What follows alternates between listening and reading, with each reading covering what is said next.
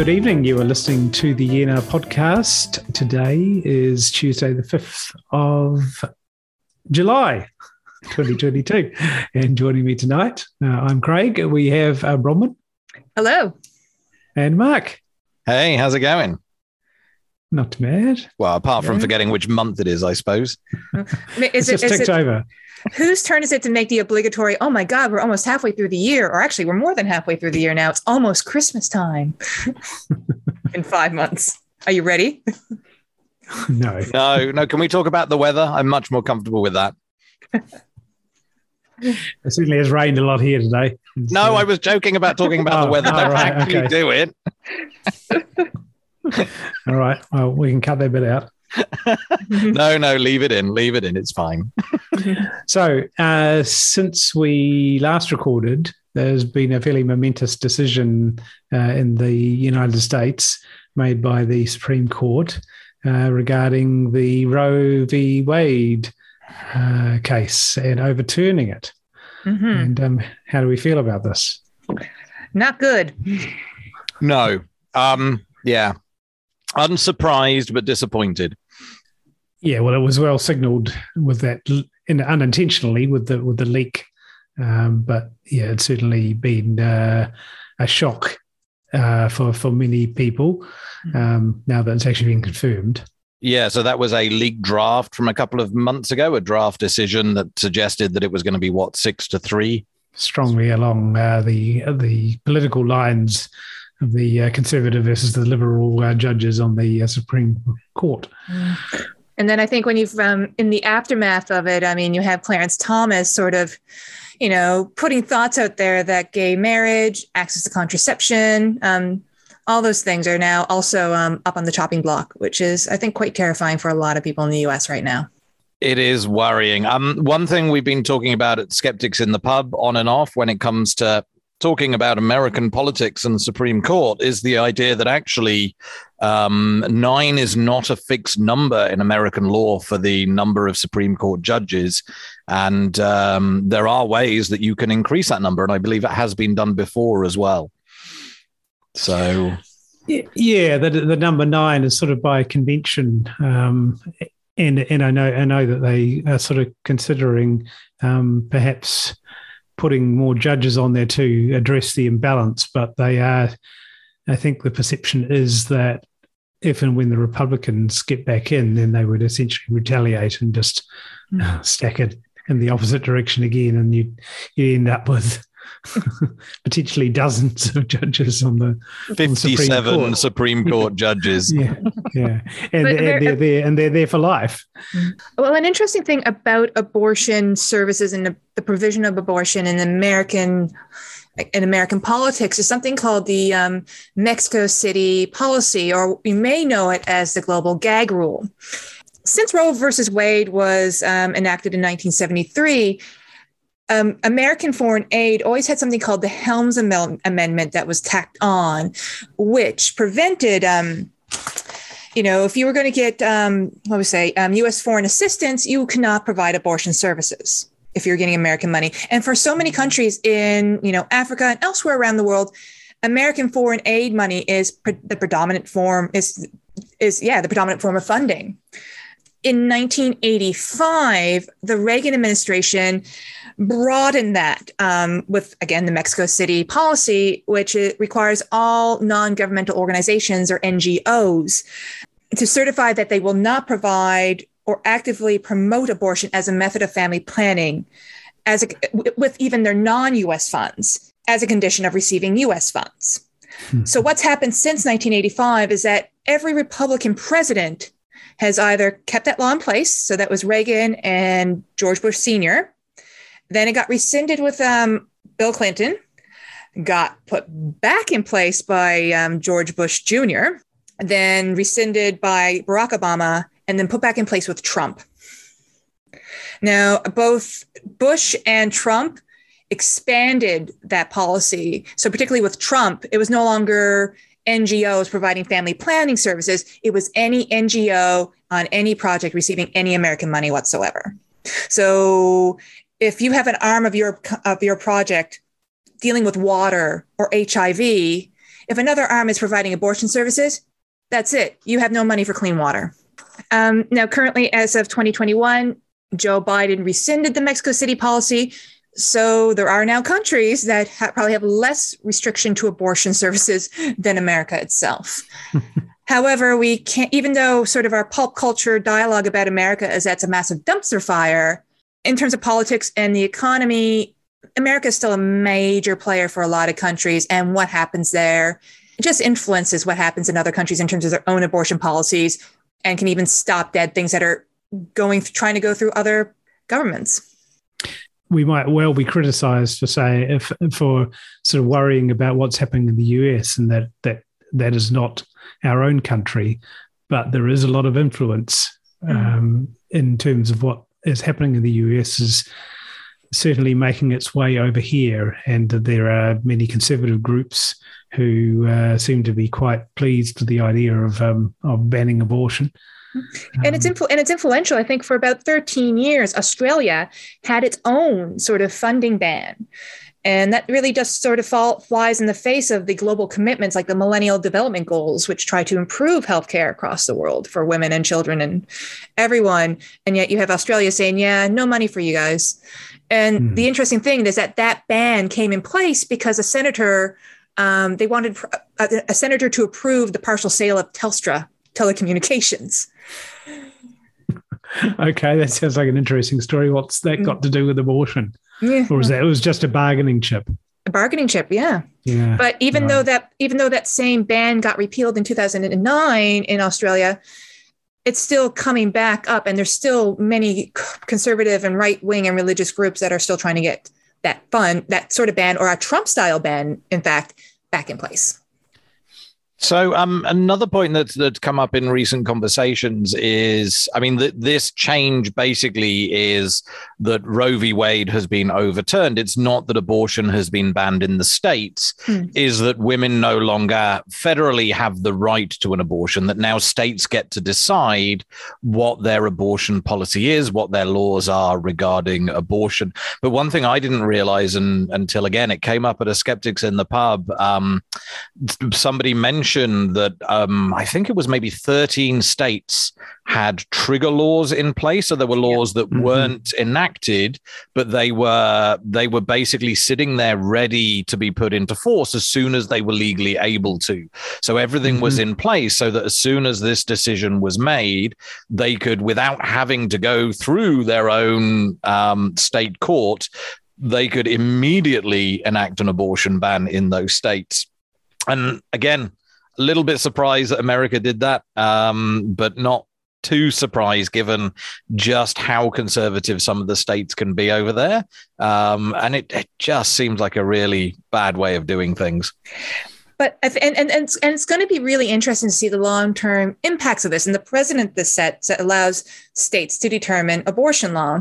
There are some pundits who are speculating that this can be sort of the backdoor entrance for states to question election results. Just backing up, there are some states that, despite the overturning of Roe versus Wade, that are blocking those trigger laws from coming into effect. So I think Louisiana might be one of the states. So there are multiple states that are trying to say, stop, we need to discuss this, because we are seeing, we are now already hearing tales of young children who've been raped, can't access abortion. We're hearing of women who have had, who are having miscarriages, need abortion-like services, can't access them. Ironically, it's also affecting people who are trying to get pregnant.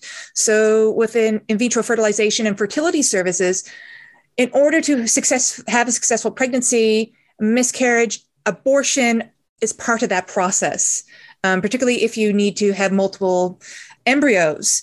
Doctors will try to increase your chances. So you have multiple eggs fertilized, and then depending on how many take, you may have to choose to selectively reduce how many children that you give birth to. So where does a full out ban or your trigger law states stand on that?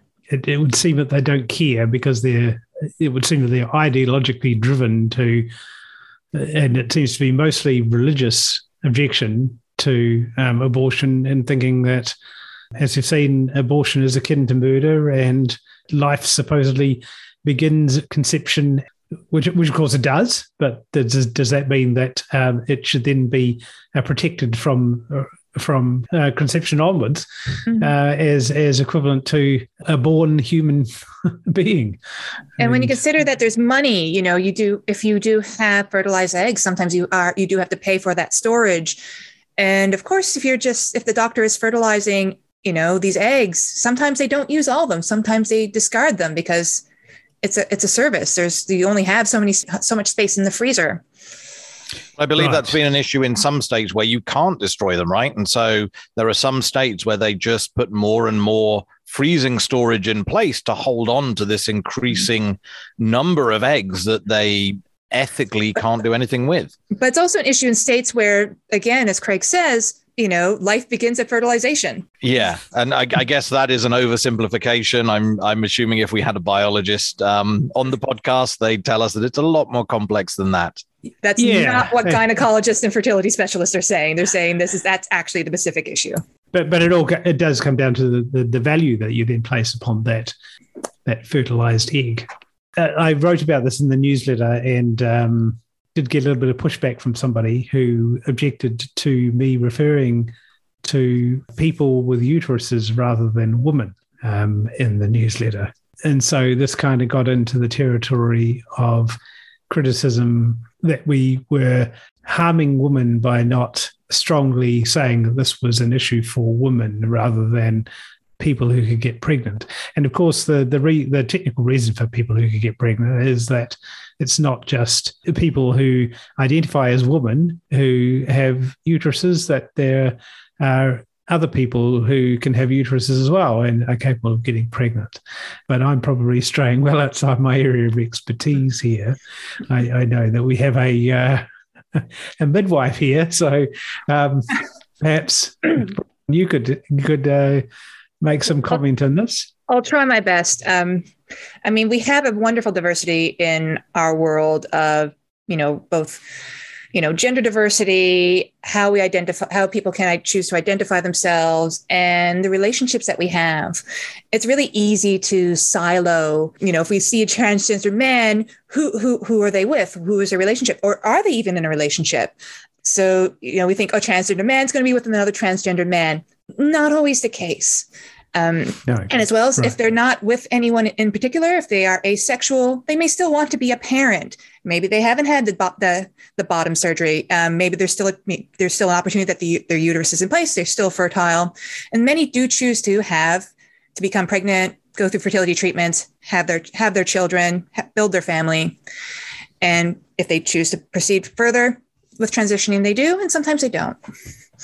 So that means, again, we have this big, lots of people can become pregnant that not necessarily female or identify as women. And it's not of our business. And we should have no jurisdiction in terms of telling someone, well, yes, you identify as a man, but you're a woman. We don't have that right to say that to somebody. Right. And I guess in your experience as a midwife, then you, I guess, must come across these situations of when babies are born. What is the procedure these days for identifying the sex? There's potential for ambiguity. So when the baby is born. In the event that there are ambiguous genitals, there are tests that are done. Right. So these days, is that a genetic test? I think so. It's been. I haven't had that case happen within my practice, but yeah. Okay. Because from the statistics I understand, there are around about 2% of births are ambiguous. But look, when we're talking about gender and gender identity, it's not about ambiguous genitalia. There is a psychological aspect of it as well, even if you have non-ambiguous genitalia. So indeed, I think we should stick to that issue right here, rather than intersex. Right, because New Zealand has had a very controversial contribution to the treatment of intersex individuals, being John Money, who was a psychologist who trained in, I think, Otago, and then made his sort of name with a very controversial treatment that he did on a young man in the USA in the 70s and 80s. Oh, okay. That sounds ghastly. Yeah, very ghastly. I guess the point I was trying to drive at is that a lot of people who are what they like to call themselves gender critical want to say that the gender must match up with your sex you're assigned at birth, and that sex and gender are the same thing, which is obviously not the case. I came across a very good resource called the Genderbread person. Yes, yeah. Have you ever seen that? Yeah, but I've seen the Genderbread. Yeah, I haven't. Can you explain it to me and our audience? You know what a gingerbread man or person is. Yes. So this is the genderbread person. So it's an image which sort of gives a good overview of the ideas around gender identity and expression and sex, and you sort of got these sliders that say, okay, your gender identity is how much you feel like a woman or how much you feel like a man, and then your gender expression is whether you are typically feminine or masculine or a combination of the two. And then there's the things like sexual orientation. Are you sexually attracted to women or to feminine people or to men? And then are you romantically attracted to women or men or females? And those two cannot line up. So that's an interesting thing in itself, isn't it? That you can be sexually attracted to one gender and then romantically attracted to another. Yeah, and so it's actually it's well worth actually having a look at that diagram, and it makes you think about these sorts of issues. Yeah, I guess historically we've made these convenient boxes that we can put most people into, right? And back historically, before we started listening to people that didn't fit in these boxes, they either fitted in the boxes or they probably had to pretend that they did. And there was no other choice. And we're finally getting to the point as a society around the world where we understand that actually these things are a continuum, and there are a range of ways that people feel about, as you say, who they're attracted to, who they are themselves. And it's not for us to try and tell them that way of being is not a valid way of being. Yeah. So just coming back to this email. So this person was straying into the territory of talking about a prominent woman in the UK who'd been driven into hiding and had their careers ruined and being cancelled because they dared to defend the use of the word woman as one definition of an adult female with female productive organs. I thought it was timely that we received that particular email, because the same day The Guardian had an article about how it was the 25th anniversary of the release of the first Harry Potter book. And of course, J.K. Rowling has garnered a lot of controversy regarding her stances about transgender women. So much so that it's really significantly damaged her brand. So I thought it was someone's been reading the news today. Yeah, although that issue has been going on for quite some time, hasn't it? But yes. Yeah.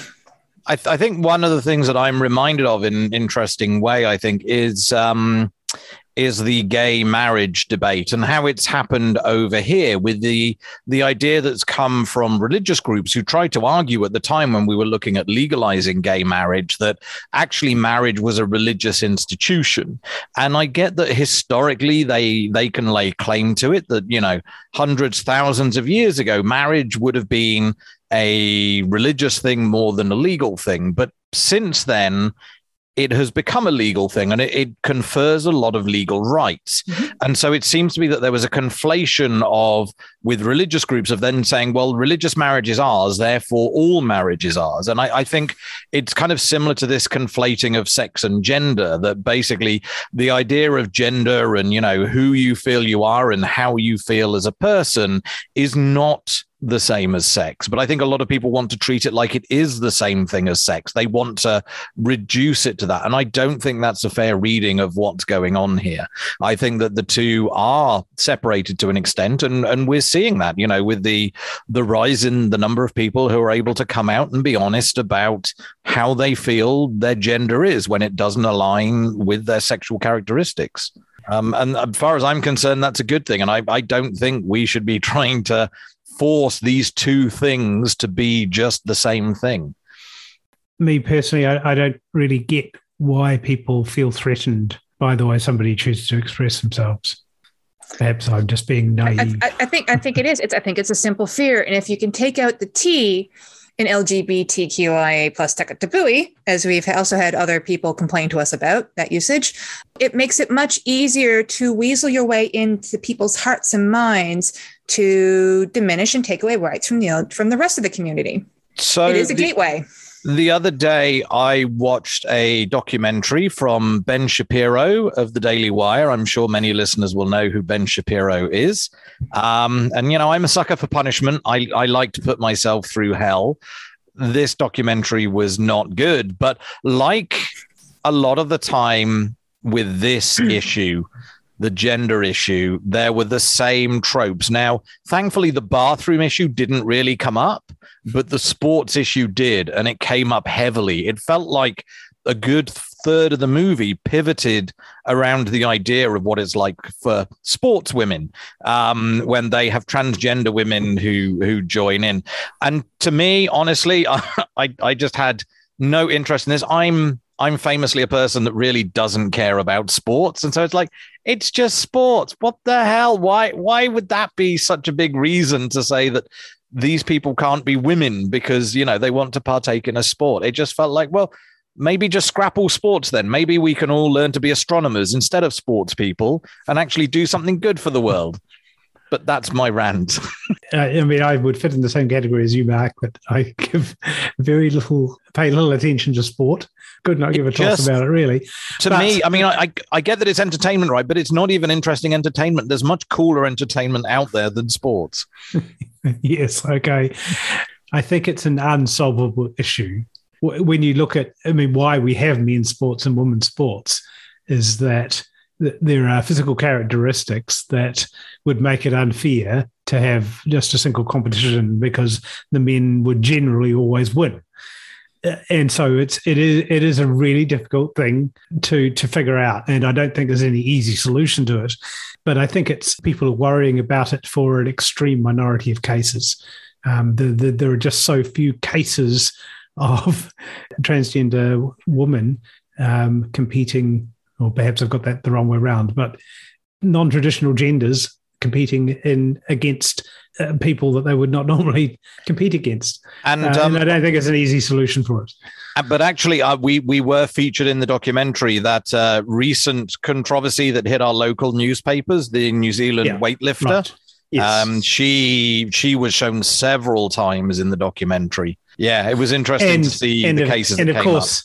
Yeah, a weightlifter is going to play into those kinds of stereotypes, isn't it? That a weightlifter is, by definition, extremely muscular, and people would generally consider that to be male characteristics, I suppose. Yeah, but you say it's a hard problem. It's not. I'm telling you, we need to ban all sports. Sport should be illegal. The problem goes away. Okay, good luck with that. That will be the official position of the New Zealand Skeptic Society. Oh, if it could be, that would be great. I know it's an uphill battle in New Zealand with the love for rugby, but I think we can win this one. Very good. Yeah, so I guess just to round this topic off, we do have an invitation out to an expert in this area that we're hopefully going to have as a interviewee on a future podcast. So I guess watch this space. And I think it's going to be 10 points for the first one of us to accidentally misgender them, because it does happen, right? Sometimes this is a thing that I'm sure we've all done, despite trying hard. It's something that does happen. So yeah, I think 10 points to the first person who accidentally misgenders. How's that? Sorry, negative 10 points. Negative 10 points, I think. Yes. I definitely make an effort for it not to be me. Yeah, personally, I there's two people in my life who are trans, and I'm sure that had I been more aware when I was younger, I would have noticed more people. That's a good point. So yeah, you probably don't realize, all of us probably don't realize, some of the people in our life who are trans, that they actually are trans. So Mark, what were you going to talk about? I don't know. What do you want me to talk about? So I have the Tartarian Empire, which I don't know. It's a nice topic. I like it. But we can also talk about the recent Supreme Court decision with Family First, the lovely charity, or we can have a chat about the Weeklink website. And I am happy with anything. The Weeklink website might be hard; it's a bit technical, and I will tend towards extreme geekery. Well, now let's talk about the Family First, the New Zealand Supreme Court decision. Yes. So actually, yeah, that's a really good point. As a counterpoint to the first story, our Supreme Court made a really good decision last week, which was finally, once and for all, to put the final nail in the coffin of Family First as a charity. Now, Family First are a conservative Christian organization who basically lobby. That pretty much seems to be about all they do. They pick topics that they think New Zealand should be going in a certain direction, and it's conservative directions, but a lot of them.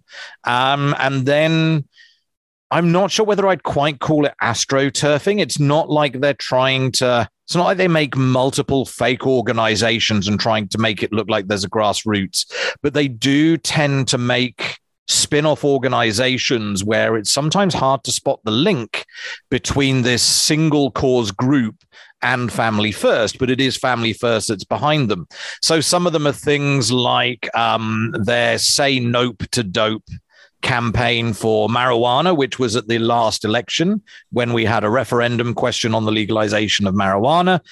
They've got the Love Them Both campaign or group for abortion, and they've got Protect Marriage, which was their anti-gay marriage campaign. Free to Live is their campaign against the banning of conversion therapy. Ask Me First is about gender identity and why we shouldn't have all these scary genders. And it goes on and on and on. And they do a really good job, as I said in my newsletter, of basically making a website that looks professional and putting a decent amount of content in it. They make videos that look like they're good quality.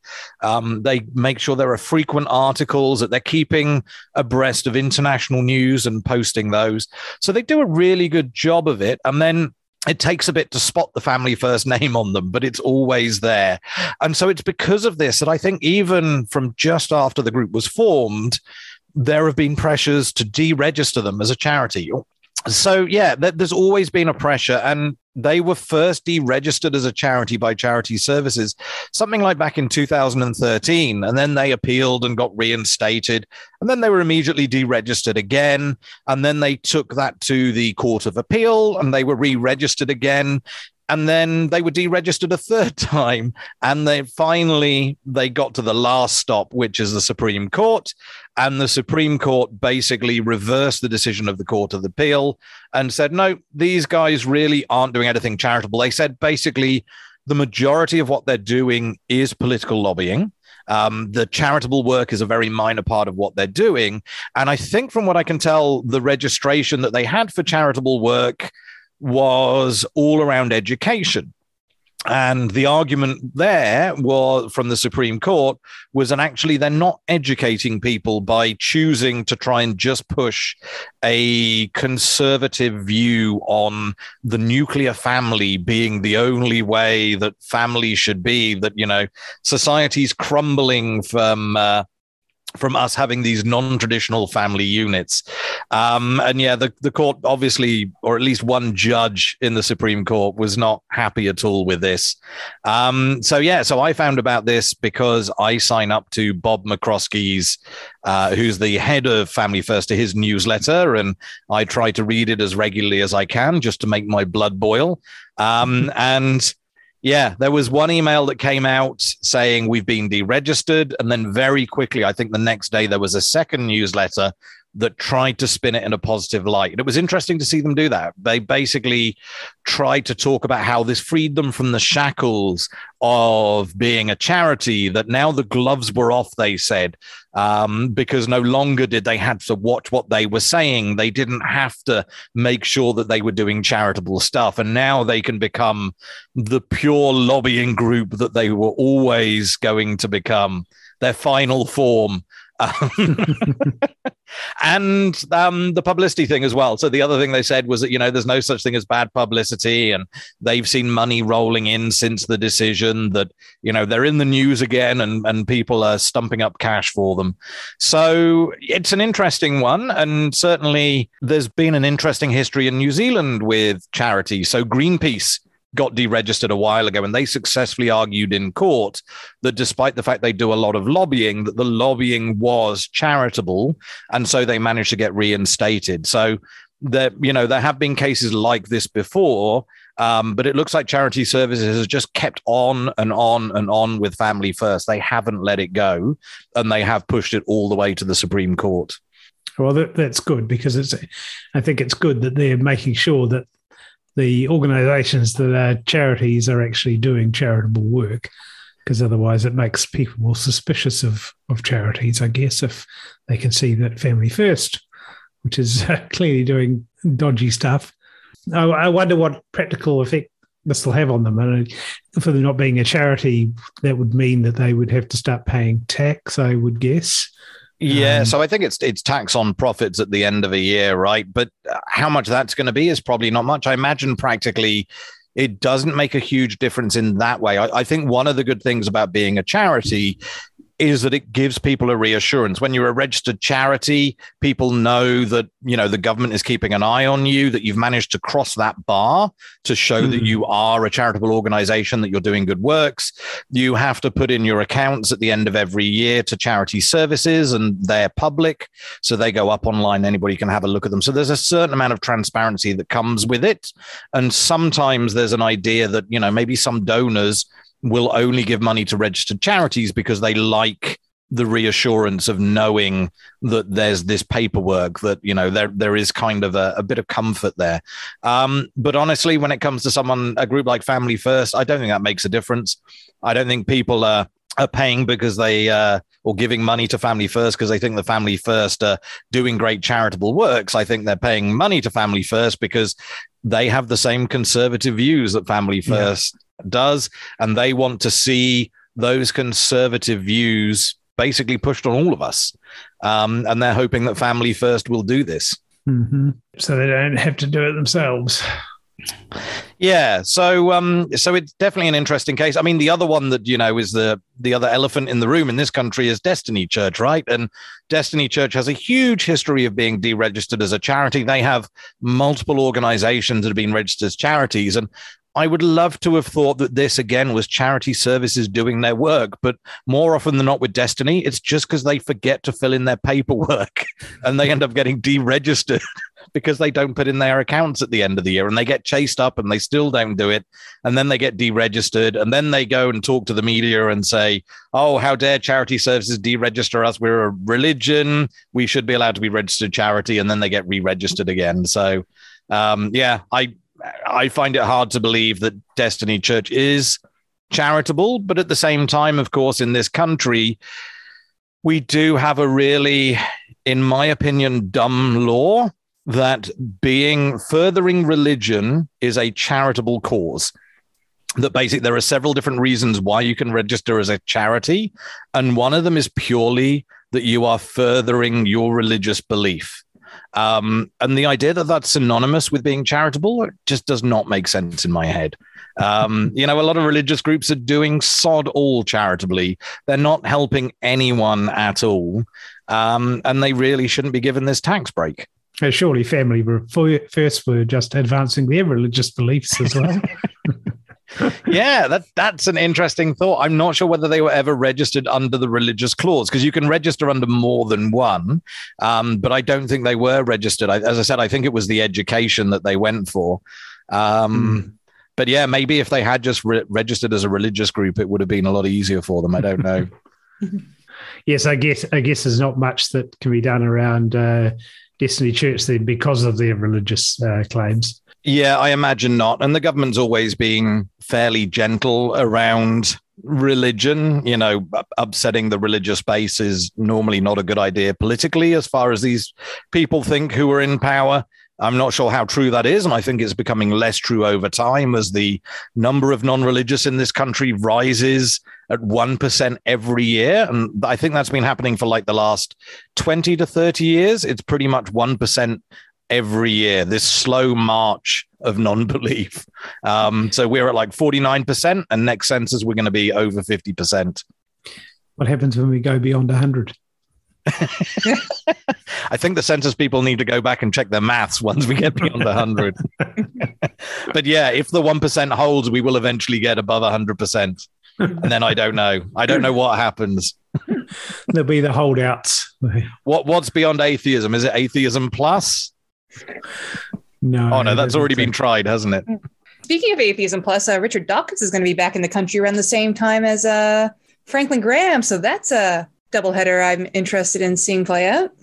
Yeah, so Franklin Graham, the son of Billy Graham, who used to run these big rallies around the world. Yeah, so I wrote about that in the intro to my newsletter, that Bronwyn, you and I went and visited Parliament a week and a half ago for prayers at Parliament. And wasn't that a fun time? Oh my, I've never been more uncomfortable in my entire life. So in your newsletter, the way you described it, it sounds like you actually pretending to be genuinely praying. Poorly. Mm-hmm. Yeah, so the way the event works basically is we start with some songs, then there's a little intro, and then normally it's like 2 or 3 different MPs and maybe another local dignitary of some kind get up. But there are 3 prayer tracks, and so somebody prominent comes up to introduce each prayer track, and it's about 10 minutes of an intro talking about the topic. Why are we going to pray about this? What's the problem? What might God be able to do to help? And then the congregation, which is maybe normally 80 to 100 people, we kind of move the chairs into small groups of 5 or 6. So you kind of make a round circle of the people near you. And then for about 10 excruciating minutes, you take turns praying out loud. And I'm not too bad with it. You know, this is my 4th time and I used to be a Christian, so I'm kind of getting used to it. But yeah, I think Bronwyn probably found it a lot more painful than I did. I mean, I'm used to, I also had a Christian upbringing. My dad was Salvation Army. My mom was Catholic, and the religious compromise they made was this very liberal United Church of Canada. However, I am very used to praying, either someone else leading the prayer or I'm reading a psalm, Yeah, exactly. I mean, even when I was going to church as a teenager, there was, I don't think there was any point in which I actually had to sort of publicly out loud sort of start making up stuff that was a prayer. So you just went along with whatever the whatever we called the leader. Just I remember the vicar. That's right, the vicar in my church. So so for this event, basically we would have to make up prayers and act like we were Christians. And I've got away with not doing it before, with just being quiet for 1 or 2 of the rounds. But I think Alexander, who we've had on the podcast before, who came along with us, I think he got elbowed at one point and told that he really needed to say something, that they were hanging on his prayer, that this was needed to help the country. And so he ended up basically being forced to make up this prayer, poor guy. And presumably you have to pray to the Christian God. Well, he prayed to skeptical ideology was what he prayed to.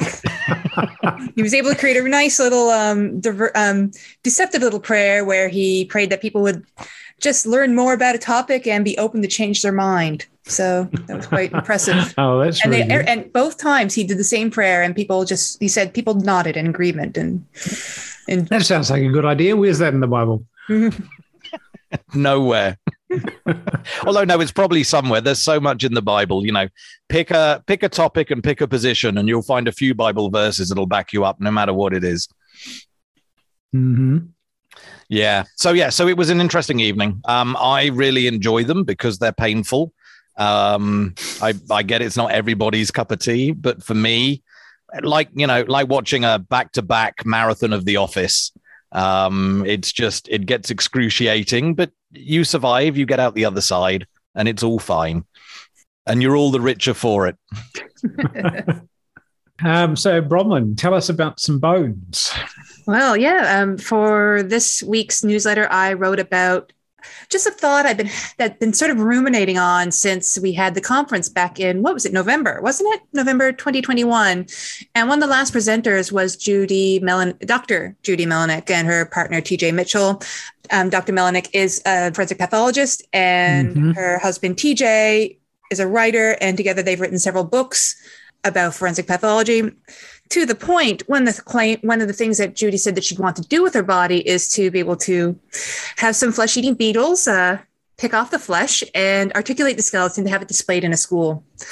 And it just brought back something from when I was back in Canada doing my first undergraduate degree and being told by an acquaintance, yeah, we don't really, we have to be very careful with the skeletons that we have on display, because I was doing a forensic anthropology course at the time and barely handled an actual bone. Felt ripped off by that. Yeah. Well, and, just what that memory led me off to in terms of the research. One thing I didn't get to talk about, and maybe we'll have a chance to have a little debate here. There was a tension that I came across I didn't get to explore. I did link to a spin-off article which mentioned that in about 2017, a man in Nelson was sentenced for stealing skull and crossbones from a local Masonic lodge. And there was a bit of hand-wringing and toing and froing by the writer about the appropriateness of fraternal orders like the Masonic Lodge keeping human remains. This is not an uncommon practice amongst fraternal orders. The Odd Fellows, which are a bit more prominent in the US, would often keep whole skeletons in coffins, and these human remains would play part of their initiation rituals. However, as more of these fraternal orders are disbanding or their membership is dying off, people are finding these coffins, buying them on eBay, and then opening up and discovering, there's actually real bones in here. Hang on a minute. Just rewind a second. I need to know what the Odd Fellows are. I have no idea. Oh, God. I don't think I have the time to explain, but I will put a link in the show notes. Oh, I love it. But it's one, I guess you could say they're one of these, how would you say it? Great benefactor, friendly societies. They would, you join, everyone puts some money into the kitty, and they do good works in the community. Okay, so like the Lions Club or the Buffaloes and Round Table. To the best of my understanding, yeah.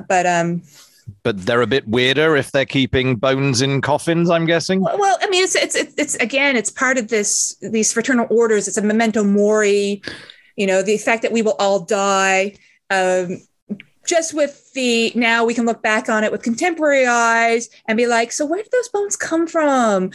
Was that, was that a former member, or were those bones procured by more nefarious means? Were they Native American bones? You don't know. And so, as I said, go on. I just looked up the Odd Fellows, and yes, I had heard of them before. And yes, according to Wikipedia, they started back in England in 1730. So perhaps when the term Odd Fellows might not have had the same connotations that it does today. Yeah. I mean, I can't imagine that any group of men are going to label themselves as Odd Fellows if they were going to start a new society today, but each to their own, I guess. Well, there's all these sort of societies. Like there's a Druid Society, and they're not actually Druids. Right. It's a name that they use as a men's club, and they do some community work in return. And the Satanic Temple are not Satanists either, right? Yeah. Right. But in many ways, the clubhouses and the buildings actually still exist in cities like Wellington. They're old meeting halls. But going back to this article that was written in the spin-off, they quoted Gareth Jones, who was a professor emeritus of anatomy, and they're saying that, hey, even Maori, due to how Maori human remains and bones were traded in due to colonialism, displaying bones in such a manner would be very offensive to Maori.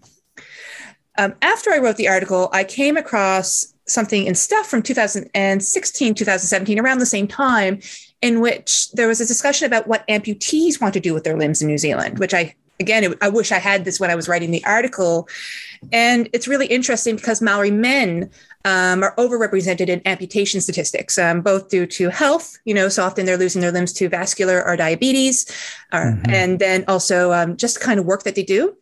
They're often doing a bit more of that laboring, so there is more likely to be those significant and substantial workplace accidents. So high risk places like logging and things like that. Yeah.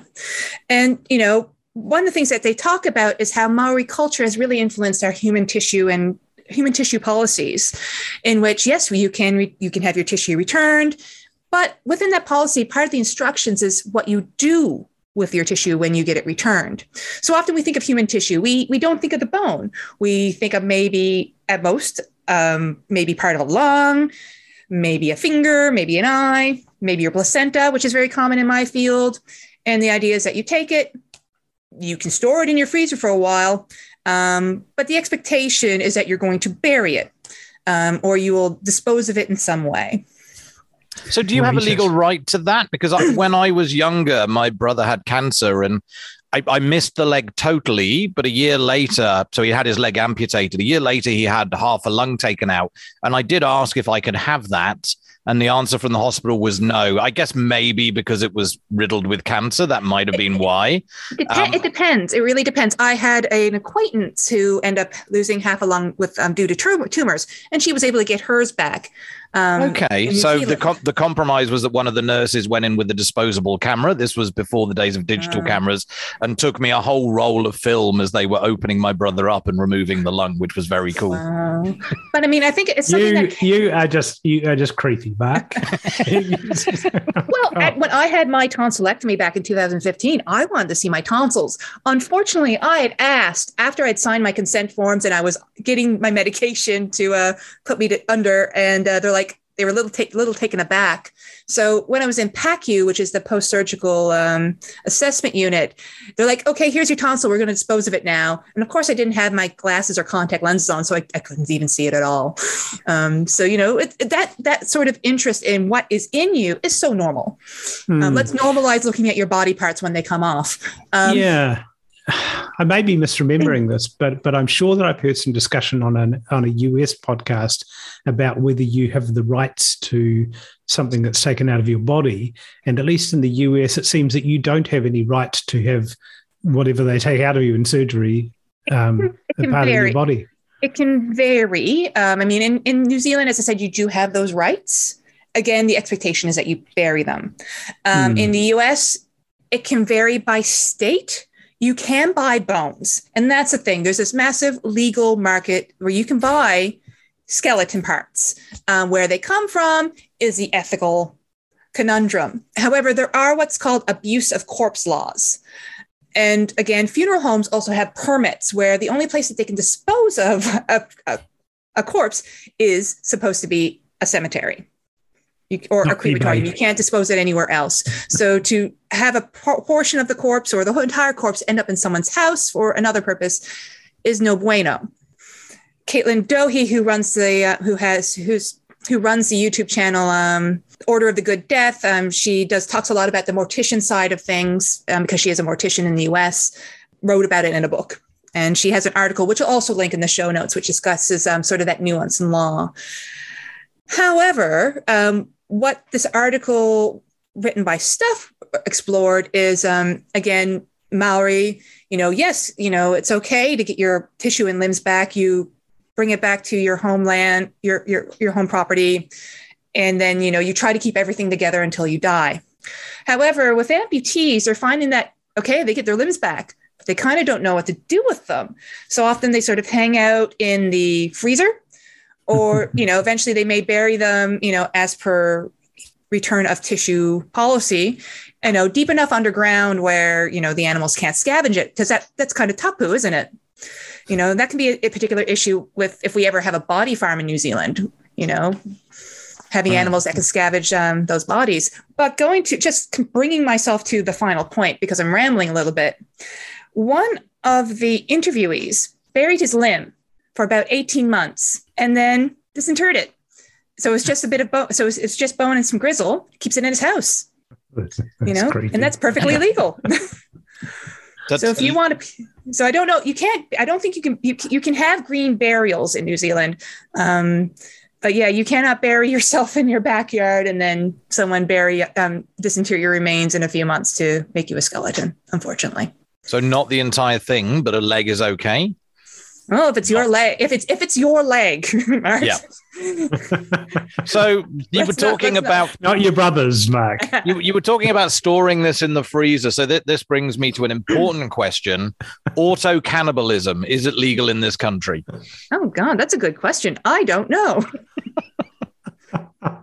However, we do. I mean, again, coming from my sphere, there was a small, I should say, home business in the South Island where they would encapsulate placenta. So you take the placenta, dry it out, pulverize it into powder, put it into a capsule form. And the idea is that, you sort of help regulate your hormones by re-ingesting the placenta. Oh, actually, maybe that's a good one for you for an article for the newsletter. You related the people who try to leave the placenta attached to the baby for as long as possible. I take it of this practice, Bronwyn? Yeah. I think that would make for a really good article, whether it is a sensible thing or not, because everything I've heard is that it's not, and, risk of infection, etc. It depends. But we also don't see it happen very often. Okay, well, that's good news. Yeah, as a vegetarian, I saw my wife giving birth as an opportunity for me to get a bit of meat, right? I've got 3 daughters, so there were 3 chances for me to cook up a placenta, and the answer was no. So I missed my opportunity. I understand it's an acquired taste there, Mark. So just to bring us back to the auto cannibalism, there was a case back in 2011, as reported in the New Zealand Herald, where a depressed man cut off his own finger, cooked it, and then ate it with some vegetables. Whoa. So I know of someone in New Zealand who had to have some skin removed in a medical procedure, and he asked the person that removed it, can I have it back, and would it be safe for me to cook? And the answer was yes. And he fried it up and nibbled on it. See, that's so interesting, because I guess if they were just taking the skin off and he was going to take it away right away like that day, absolutely. However, for a lot of medical procedures, if they're taking away tissue and additional medical or laboratory testing to be done on it, when it returns to you, it's returned in something called formalin. And formalin can be a bit toxic. Right. So you wouldn't want to eat. You would not want to saute your, formalin your weenus. Skin. And it wasn't me. So what meetups are coming up? So Skeptical Activism in the Pub is happening on Thursday evening from 6:00 at the Fork and Brewer. And next week on Friday, which would be the 15th, is our regular Skeptics in the Pub in the bar at the bottom of the Intercontinental. And I just have to say that we've had a few visitors now at various weeks who've been listening to the podcast and have come along to say hello at Skeptics in the Pub. It's an absolute pleasure to meet you all, either for the first time or again. Please keep visiting. Feel free to come and say hello. And as Bronwyn says, I think you said before, Bronwyn, they should come and watch us eat and drink, but I think they can also partake themselves if they like. But yeah, I missed, and I think, Bronwyn, did you miss as well the incident last week with the homeless man joining Skeptics in the Pub? I came just as it was heating up. I got there at 6:15, 15 minutes late, and I missed the entire homeless man thing. Very disappointed. Well, I mean, whether he was homeless... Mark, I had to pull you up here. This is a person experiencing homelessness, not a homeless man. Okay, it is okay. I will remember that one. Thank you. It was, and it sounded like it was mental health, maybe. But yeah, he did a very clever trick of ordering a drink with no intention of paying for it, and then asking around the table which other skeptic was going to pay for his drink for him. Whose round is it? And thankfully, James Kerr and Alexander Maxwell, who you've heard multiple times on this podcast, managed the situation and were able to get it under control. So kudos to them. Thank you very much, lads. Did he have anything good to say, though? Um, I don't think he was skeptically minded, no. But yes, so back to the original point. Thank you for everybody that's visited. And if you're able to pop in again, we would love to see you again. I think what time did you leave Bronwyn? I think we were there until like 10:30, 11 in the end. No, it was actually kind of a bumper crop. Josh, one of our long-term Skeptics members, probably hauled in about 3 other people from Dunedin because they were in for a conference. And then we had a listener who came in from Auckland. So it was really cool. They'd been to the Kauai Con, is that it? Was it Kauai? Yeah, so it's the spin-off from what's the local HackerCon? KiwiCon. So KiwiCon kind of grew so big that it became hard to organize, and so they did like a spin-off smaller one that I think they plan to run some years. So a little hacker conference. Haven't been to one yet myself, but I really do need to go.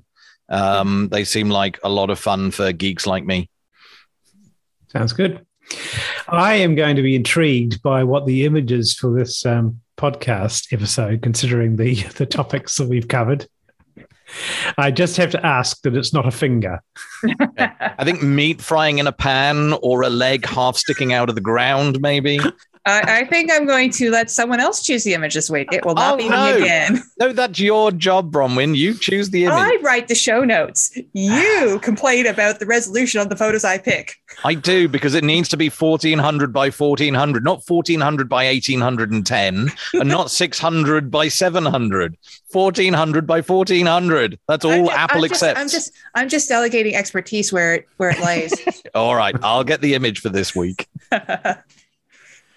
All right. You have been listening to the ENR podcast. If you'd like to give us some feedback, you can come and talk to us on Twitter at ENRpod or send us an email to news@skeptics.nz. Talk to you all soon. Bye. See you later. Bye.